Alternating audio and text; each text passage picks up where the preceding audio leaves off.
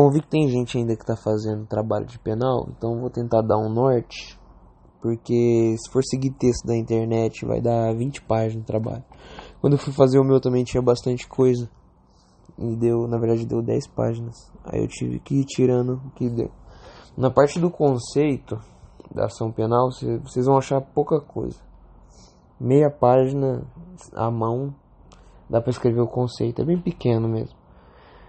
Nas espécies, vai ter ação penal de iniciativa pública.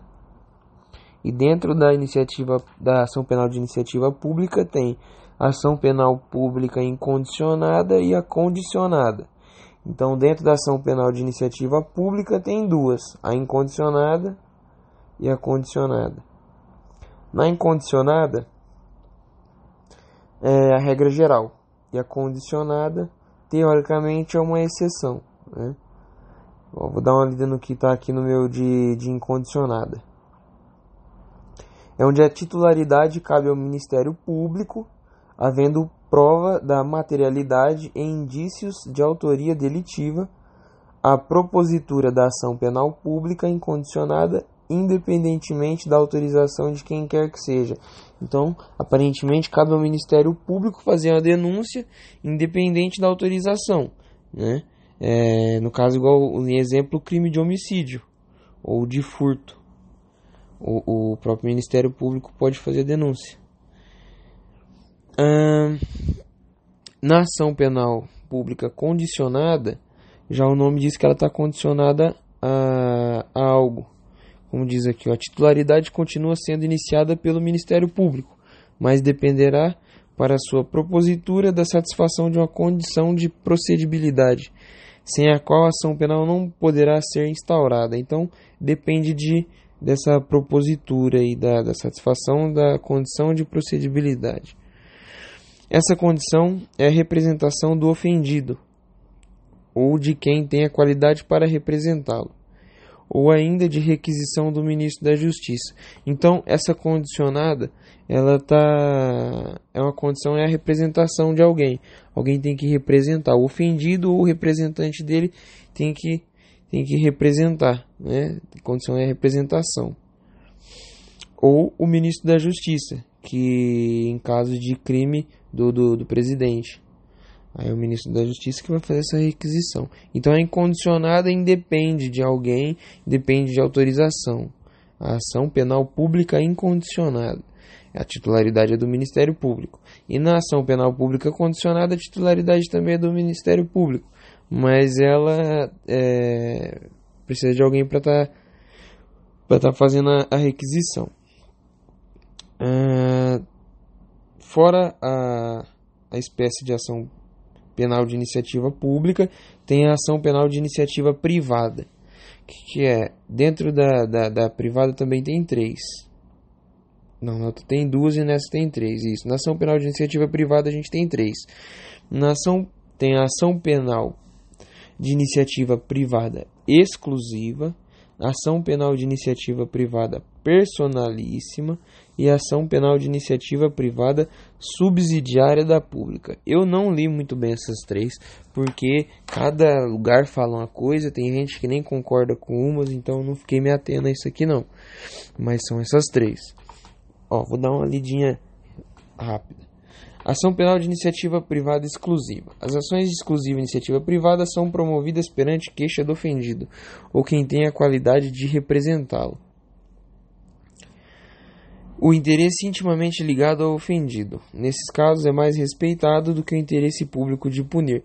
Lembrando que na ação penal pública é feita a denúncia pelo Ministério Público. Na privada é feita a queixa-crime. Tá? Na ação penal, nas 3, é a queixa que é feita. E na pública é a denúncia. Na ação penal de iniciativa privada personalíssima, a ação privada personalíssima só aceita que a própria vítima e mais ninguém propõe a ação. Na ação penal de iniciativa privada subsidiária da pública, advém quando a vítima ou representante legal ajuizarem a ação, porquanto o Ministério Público não ofereceu a denúncia no prazo. Então, a inércia do Ministério Público dá o direito da pessoa, da vítima ou representante ajuizar essa ação. Da titularidade da ação penal. A ação penal pública, a titularidade do direito de ação incumbe ao Estado, por meio do Ministério Público, via denúncia, como eu disse. Já na ação penal privada, a tarefa de mover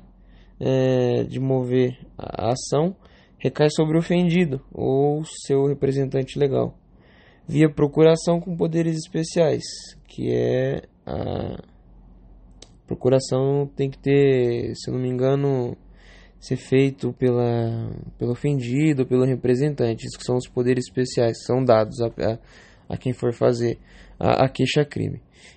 Então, já na ação penal privada, a tarefa de movê-la recai sobre o ofendido, ou seu representante legal, via procuração com poderes especiais, realizando assim a queixa-crime. Então, a titularidade da ação penal pública incumbe ao Estado por meio do Ministério Público. A privada incumbe ao ofendido ou representante legal, realizando a queixa-crime. Exclusão de punibilidade. Deixa eu só ver aqui. Na exclusão de punibilidade é o que a professora pediu para falar sobre renúncia, perdão e perempção. Isso aí, se eu não me engano, é o que foi dado em TGP, que eu acabei me lascando no mês passado. Mas a renúncia, em resumo, a renúncia é não processar, ou seja, é somente deixar de processar o ofensor pelo fato, simplesmente não processa. No caso do perdão, a pessoa perdoa durante o processo. Então, a renúncia é antes do processo, o perdão é durante o processo. Existem casos de perdão que pode ocorrer durante o processo, que eu vi isso na internet, que é tipo assim, por exemplo, você processa uma pessoa por homicídio, alguma coisa assim, de um parente seu, não sei, aí alguns dias depois se chama para uma festa de aniversário. Aquilo ali pode ser caracterizado como perdão, porque você não chamaria a pessoa para uma festa, entendeu? Um advogado pode alegar aquilo, requisitar aquilo como perdão, alegar como perdão. E na perempção é a mesma coisa do perdão, só que por negligência, né? Quando a ação fica parada, o processo fica parado, ou a pessoa que requisita, que processa, que é o querelante, se eu não me engano, deixa de comparecer no ato processual, e etc. E tem que verificar também sobre a habilitação dos sucessores, que no caso, se o querelante não aparecer, pode acontecer de habilitar os sucessores a aparecer no lugar dele. E é isso. De princípio é isso daí. Sobre o trabalho, beleza?